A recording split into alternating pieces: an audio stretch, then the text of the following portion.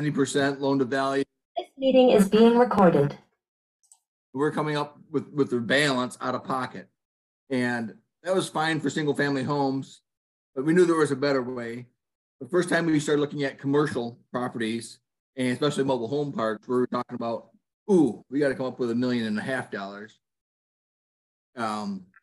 Really, that was the start of, we need to figure out how to come up with the funding, start raising capital. The other part of it, Justin, is just like I had just said, is working with other real estate investors and people in our Facebook group. That's the number one question that we always come across. People say, hey, I got a deal. I don't know what to do with it. I have no money. And that's probably the biggest lead source that we still have, right? Is the marketplace, the community that we build and work in,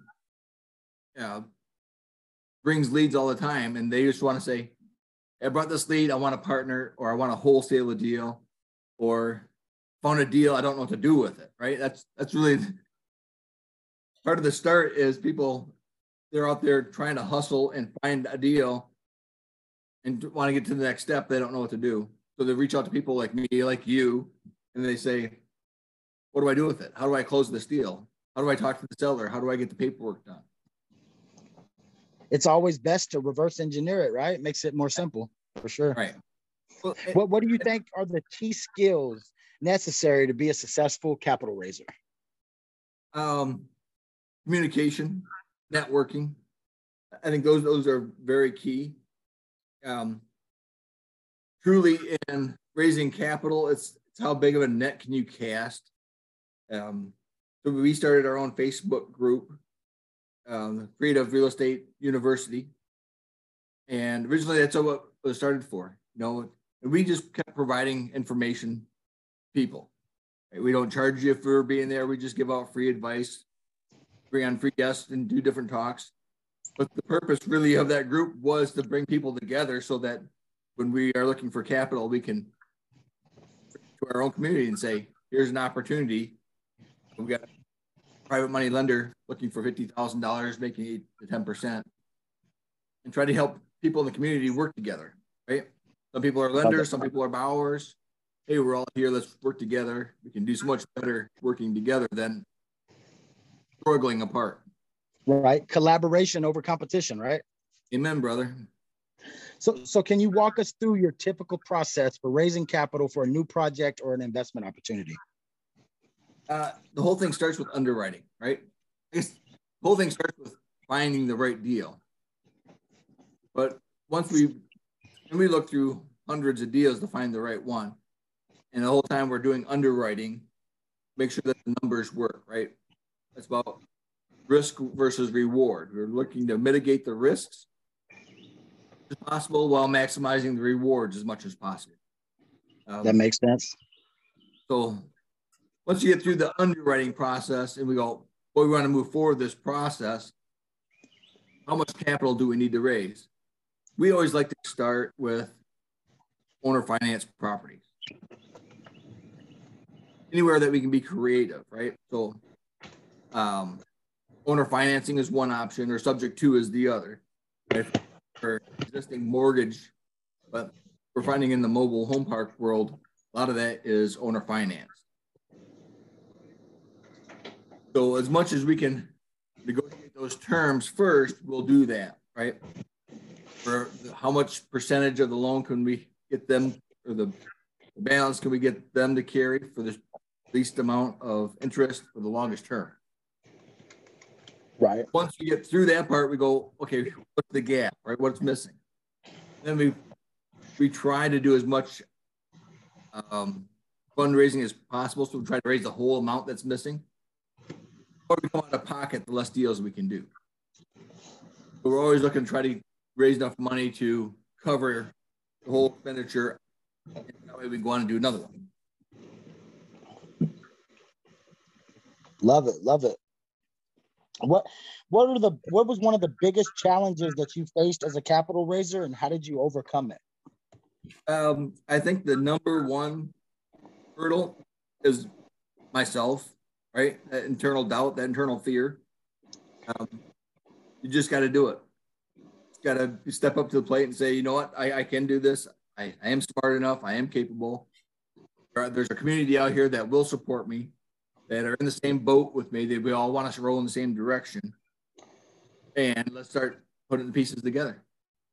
I think that was really the biggest struggle. I think the second part becomes the paperwork and the legal stuff. That's hurdle number 2. But to get over that first hurdle, which is your inner doubt, that's the big one that I think holds everybody back. True. A lot of people that they say that statement, I can't do this, or this is impossible, you know. Yeah. And then just, you turn around the group, right? Especially your group. You got a group of go-getters. I try, man. Not possible. Boy, we got 100 people that just did that. So. Right. How do you go about building relationships with investors and staying in touch with them over time? Best way I found to build relationships is by adding value, right? So we try to go out first and make contact with people by adding value. Again, this is that real estate university Facebook group where we just provide free information, a place to answer questions. With that first, we don't want to just start by saying, "Hey, we need something from you." We want to offer something out there to you first, right? Yep.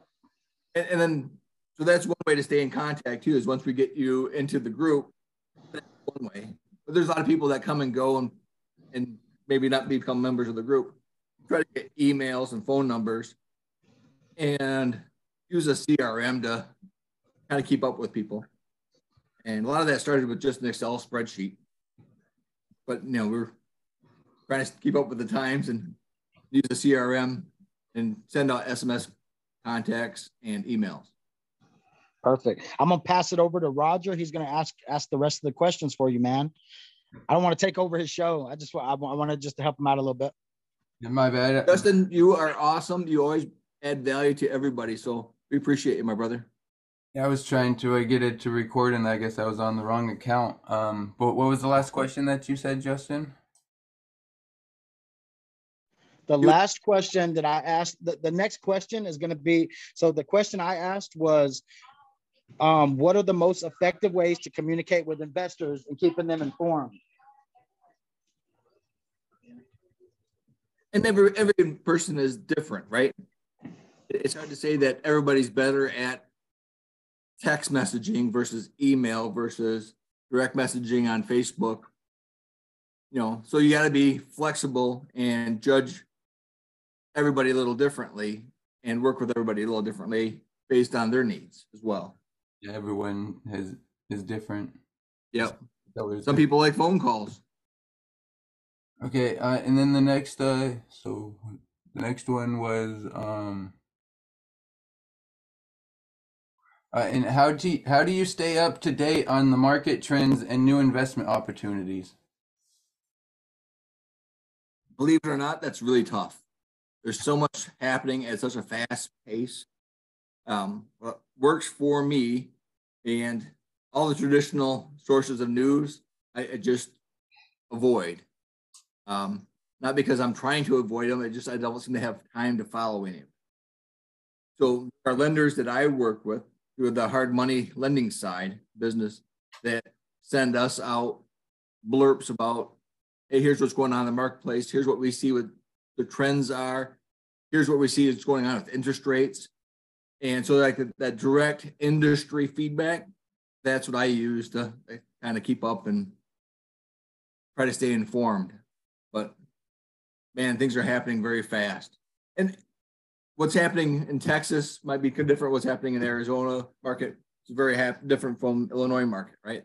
So all the good to be in a mentorship like Paces and Cody's and that, where they actually give you some of those analysis and that too. Correct. Yeah, there are plenty of good groups like that. Some of them are like drinking from a fire hydrant, right? You just get inundated with information. So be flexible with where you get your information. Get it from a trusted source. And can you tell us about a particular successful capital raising campaign that you've been part of? I've been part of a couple of them. So the first time we raised funds for a mobile home park, we were really nervous. We're like, boy, this seems like a big hurdle. We were trying to raise $300,000. Yeah. I think it took us 10 days. And that was like, once we went through it and we started getting people saying, I'm in, it was just like, wow, we can do this. Let's do it. So, as I was telling Justin earlier, and I don't know if you heard it, sometimes that the biggest hurdle is that self-doubt that you have, right? The unknown. I've never done this before. I don't know how to do it. I don't think it can be done. You just got to apply yourself and try it. The number one hurdle I see keeps everybody back. And sometimes, again, working in groups like what you have here, Roger, what Justin has, work with other like-minded people that say, you know what, you can do this. I'll help you out, or I'll show you how, or come along with me and I'll show you, come see what we're doing. The campfire effect where you get in. There's plenty of go-givers in this community, people that are out there doing it and just love to share and want to help others. Yep. And how do you balance the needs and interests of investors with those of the project or investment itself? And that's always the give and take, right? There's always that balance.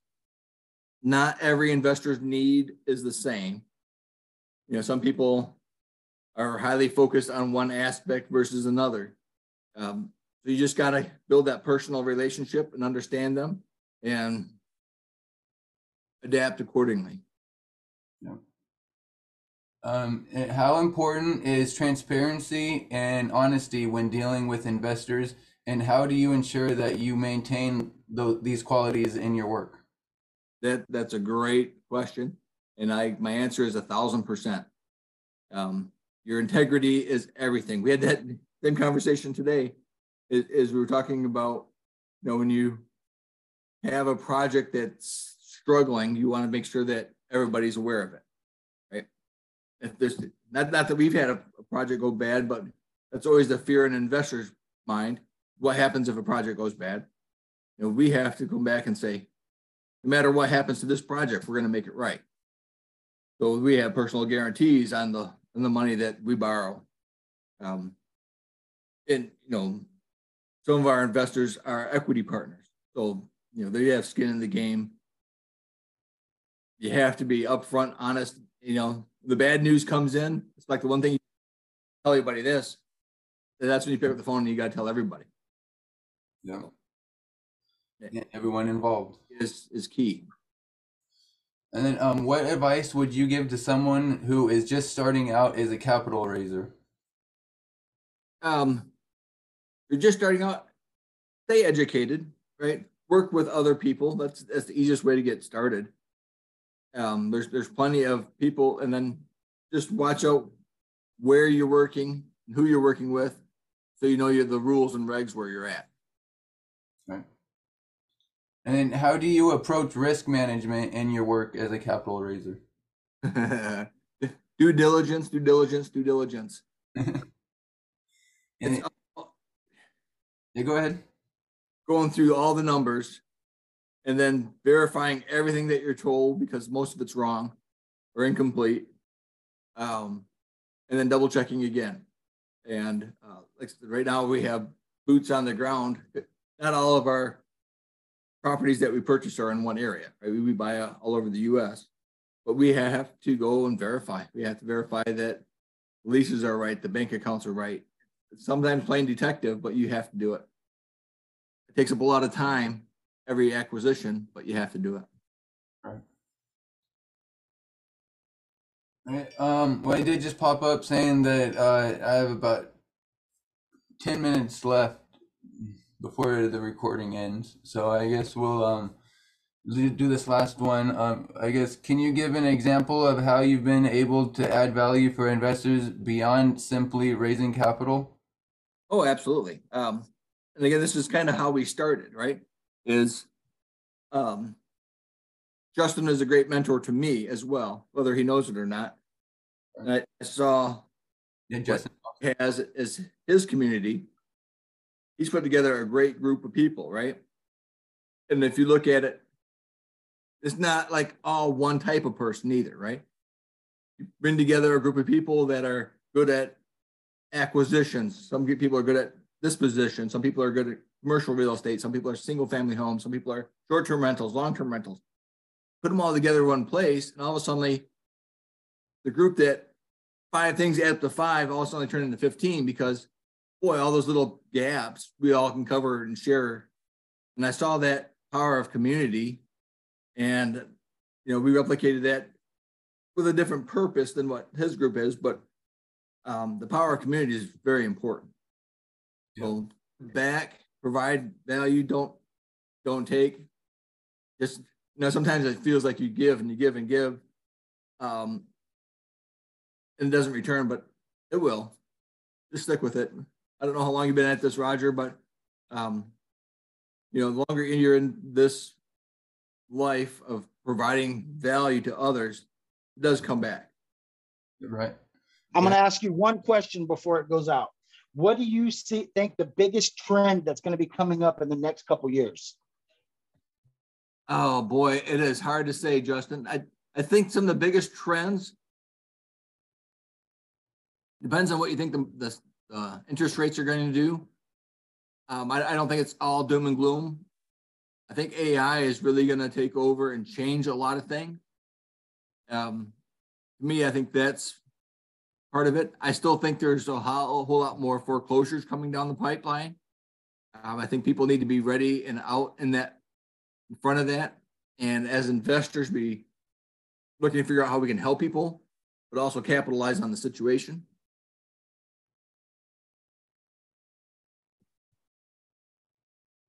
I think that's the biggest thing going on, Justin. And I think Justin's going to take over the world. Yeah, there's still 6 minutes, so I didn't know it was gonna. Oh, you're good. You're Roger, good. where are you at? I'm out here in Vegas. I was just been out there partnering with a few people out there wholesaling last year in Georgia. Did about 10, 15 wholesale deals with my partner Ben Diaz. Now we're just we're partnered with Ben Lobo with the Investor Syndicate, helping him build his community in that right now. Just trying to get things going in that, and of course been working with Justin, seeing. We had just called some agents earlier today, just before I remembered I had a podcast to get on, but the original guy, he didn't show up, so Justin brought you on. So Yeah, it was perfect timing. I just got hung up the phone with one person, and we got a little bit of time before my next call, and Justin hit my phone. I'm like, okay. Yeah, I'm trying to get my podcast set up in that. This will be like one of my first. Was gonna be one of my first scheduled episodes, so I'll post this one on and that and share it with Justin and that too, so we get some content and that going. Hey, y'all got to see these dogs. I know this is so random, but y'all got to see this. Look, I'm sharing my screen. Check this out. Look who just came up. Where those guys come from? It's down the street. Look at all these dang dogs, man. Little babies. Oh man. There's some other ones that went over here, but yeah, it's crazy. And Justin's comment too, I think another trend that's going to happen is I think short-term rentals are going to continue to get heavily regulated in certain markets. And, you've seen that in Las Vegas. So somewhere there's got to be a give and some pushback and allow the investing market to flex and still grow in that direct market. Right. What markets are you in, Shane? You're out there in Cali, right? No, I'm in Michigan currently. I just moved out of Texas just before Christmas, and now I'm back up here in Michigan. But we buy all over.